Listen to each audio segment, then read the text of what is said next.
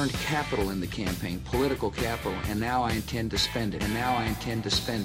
You're listening to America's Healthcare Challenge with Sean McGuire on News Talk 1290. Join the conversation on Facebook at #America's Healthcare Challenge or like our page at facebook.com/America's Healthcare Challenge. What are the public's priorities regarding the Affordable Care Act and all of those things associated with it from a health policy standpoint? That's the topic of this segment. Sean McGuire here on America's Healthcare Challenge with Stuart Slonin, our contributor. Stuart, welcome back in to the program. What are some of the public priorities? As I mentioned last segment, it's really difficult to take away a program that's already going and people are receiving benefits from. The AHCA tried to change that. We'll get into some of the things that caused some heartburn. But what are some things that people can actually get behind from your standpoint? Well, it's a good starting point you're making here, Sean. In town hall meetings across the country, people told their representatives they really don't like this new approach that was being thrust upon them to overhaul America's health care. 62% of Americans turned thumbs down on Trump's handling of health care so far, according to a poll by the Associated Press. And 6 changes the failed House GOP bill would have made to the ACA drew more negative than positive reviews. An overwhelming 8 out of 10 opposed proposal to let insurers boost premiums on older people. 7 in 10 disapproved of the premium surcharges for people whose coverage lapsed. By wide margins, people also disliked proposed cuts in Medicaid, which helps lower-earning people cover medical costs, a halt to federal payments for Planned Parenthood, and a transformation of the Obama's law's subsidies based upon income and premium costs into aid linked to age. Mm-hmm. The campaign promise was for great health care for everyone, for all Americans at great prices. Obviously, they were not able to pull this off. Overall, just half of the poll said they worried that Americans would have lost coverage had this GOP bill become law. Would average Americans have been better off or worse off? More said worse. More people support than oppose the law, and a slender majority say covering all Americans is a federal responsibility. That's a view that's embraced by Democrats, but not Republicans, who instead focus on access and lower premiums. Mm-hmm. We'll get into the Medicaid thing here coming up as we look at some of the things that states are talking about. But I want to dig deeper into this premium increase, essentially this GOP version of an individual mandate, their way of going about it, which was the coverage, the penalty if somebody went, 63 days without coverage. I think that was a big problem because essentially it shifted the penalty from somebody not having coverage from paying it to the government to paying it to an insurance company. I think it's important for people to understand that distinction and that issue. Well, again, I think it masks the other underlying issue here, which is the great concern by Republicans and some on the other side as well, in terms of people who in 7 years learn how to game the system. Right.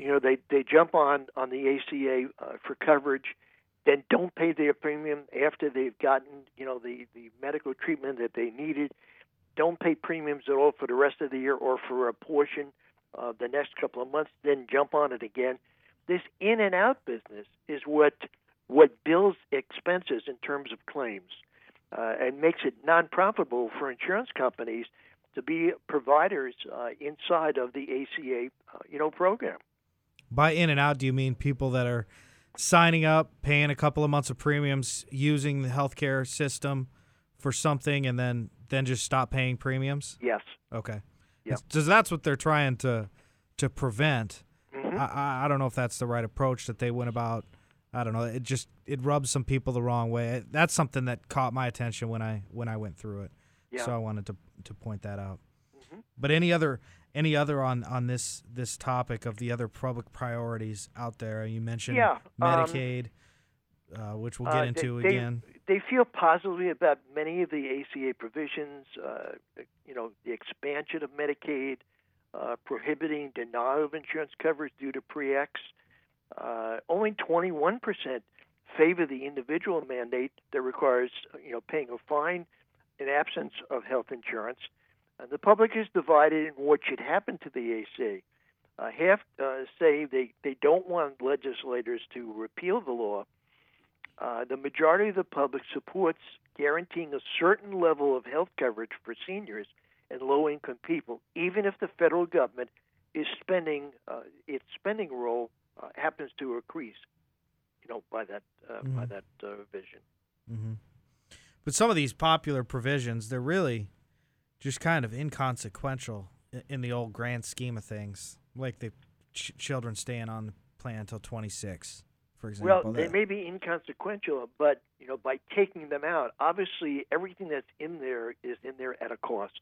Yeah. And so when you begin to take it out, the question is, where do these folks who suddenly have lowest coverage, where do they get coverage?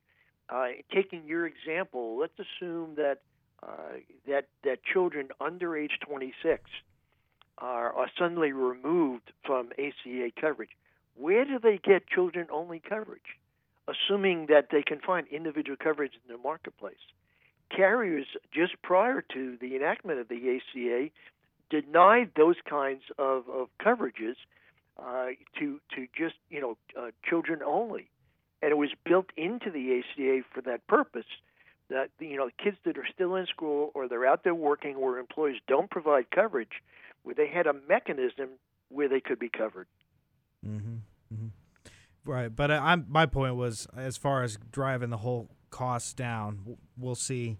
There's just some certain things in there that are popular that don't really do a lot to accomplish that. What are some of these insurance companies going to be doing right now? Everybody's probably curious with what's going to happen in the next couple of months, aren't they? Well, it's not so much the next couple of months. I mean, carriers that are active in the ACA have to begin to file their rates for 2018 beginning in April and as late as the end of May. So there isn't a lot of room to scurry around and figure out what's going to happen next. About 12.2 million people signed up for ACA coverage during the 2017 coverage period, which is down slightly from that who signed up last year. So, 12.2 million is not a significant number versus the 32 million that was the potential marketplace when the ACA first started March 23rd, 2010.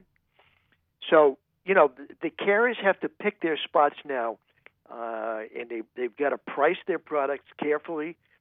They know that their offerings for 2018, based upon loss ratios, you're going to see anywhere from single digits to as high as 25% increases for ACA coverage in 2018.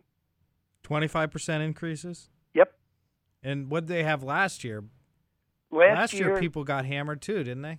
Yeah, they did.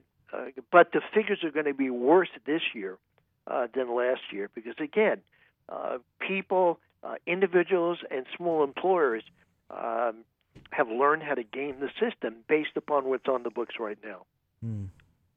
Wow. So I guess if you're in the business of hosting a radio show talking about this, kind of the gift that keeps on giving, because it looks like it's going to be a rocky few months. Yeah, it will be. So anything else on these insurance companies before we take our second time out? And I want to spend a segment getting into what some of these states are doing, especially given the development in our neighbor to the south, Kansas. I think let's go on a positive basis. Those states that still have ACA coverage carriers, I think you'll see fewer plans offered. You'll see some tweaking of the plans that are in existence. People are going to have to really shop carefully when open enrollment comes this coming fall as they try to select the plan that's right for them based upon their needs and based upon their costs. So it's going to be a very carefully chosen plan year coming up for the 2018 year plan, Sean. That's not going to be an easy one. No, and that's why I'm excited to do part 2 or season 2 of our ongoing series that we did last fall, to educate employers and individuals about all the choices. Well, programs both for individuals over 65 as well as for individuals under 65.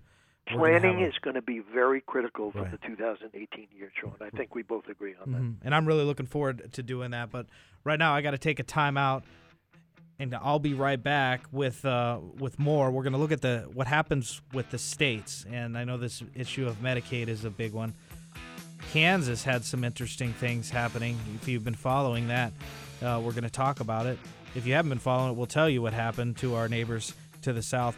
By the way, check out Facebook.com/America's Healthcare Challenge, where you'll find these segments during the week.